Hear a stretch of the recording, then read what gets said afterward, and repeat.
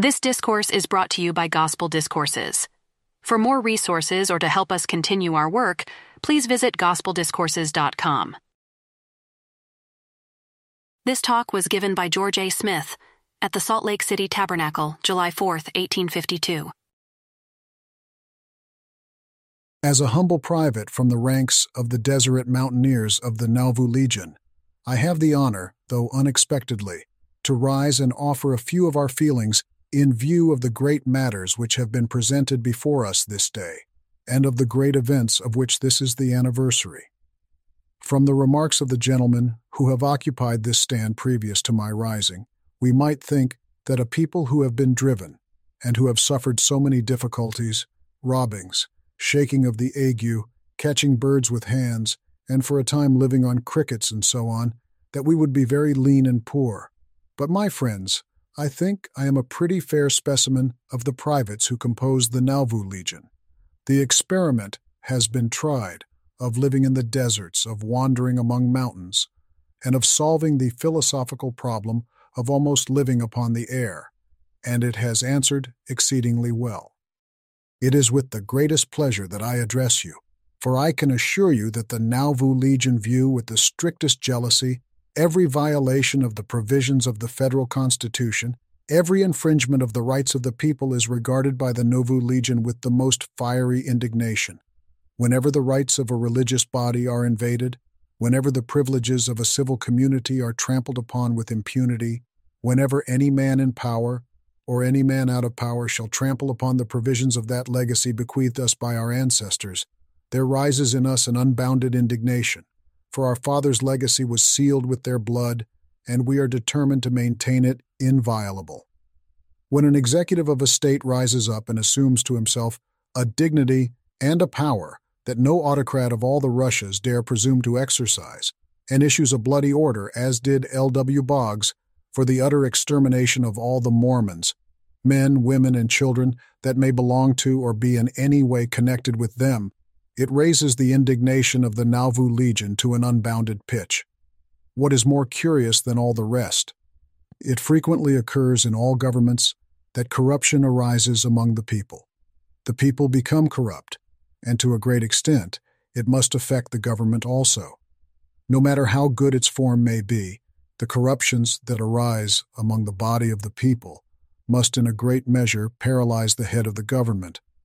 The Roman Catholics in Philadelphia were attacked by a lawless mob, and thousands turned out to demolish their churches and dwellings and murder their people, and the perpetrators of such deeds are suffered to go unpunished. This fills the NAUVOO Legion with burning indignation. The legacy bequeathed to us by our forefathers was a constitution which will protect every man in his civil and religious rights. And where this legion is, woe to him that infringes upon these constitutional liberties. Being called upon without reflection or time to prepare a speech, and not possessing the requisite talents for preparing notes, I must give you what I have to say in an offhand style. Men will rise up in distant countries, and say that the inhabitants of these mountains are rebellious. Rebellious against what? Against the power of mobs, lawless robbery, and the infringement and violation of the Constitution of the United States, against the lawless destruction of property and life, against the deprivation of human beings of religious liberty. That is what we are rebellious against. And the NAUVOO Legion are ready to rebel against every aggression of this kind, as long as there is one drop of blood left in their veins. These bayonets now before me have been carried upon the shoulders of these men to extend the area of the American liberty. Over 4,000 miles, suffering almost every kind of distress and fatigue, sometimes traveling on foot ever 100 miles of desert from water to water. Such a march has not been equaled by any body of infantry in the world, and General Kearny said that there was no other set of troops in his army that could endure such service. Talk of rebellion, or want of loyalty.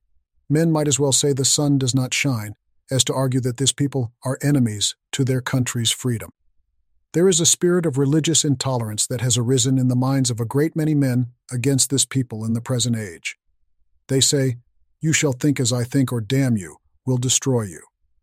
General Joseph Smith, the commander of our legion, was treacherously murdered, and his noble brother by his side also, while under the pledge of safety of Governor Thomas Ford. The grandfather of that murdered general, murdered while under the sacred pledge of the state of Illinois. His paternal grandfather, I say, was at the elbow of Colonel Ethan Allen at Ticonderoga, and with Stark at Bennington, and his maternal grandfather was in the first naval battle, and at the elbow of the first Commodore of the American Navy, when the first naval battle was fought by Americans against Great Britain, and served during the entire war. Why was he murdered? Because he thought different from his neighbors. Religious toleration was not in accordance with the feelings of narrow-minded men. He must be butchered, basely murdered, and to accomplish it, the faith of a sovereign state had to be pledged. We love the Constitution of the United States in its organization, but we detest Southern secession and Northern disunion, or anything that would be calculated to destroy our glorious Union and the institutions which have been sealed by the blood of our fathers. Gentlemen, appearing as I appear in your midst, lean though I may be, I will tell you that I have the honor of having descended from an officer of the Revolution who marched 150 miles under the command of General Morgan from the Battle of the Cowpens with nothing to eat but the rawhide belt of his cartridge box. That cannot be the cause of my fine appearance, but it must be the noble living my ancestors have had when fighting for the liberties we enjoy this day in these mountains. And although I have passed through so many trials and afflictions to get here, having been driven out of 3 dwelling houses in different states by mob force, as many times deprived of my property, and having buried most of my family from suffering on the plains, been 3 days at a time without taking food, that there is now scarcely a hair left on my head between me and heaven.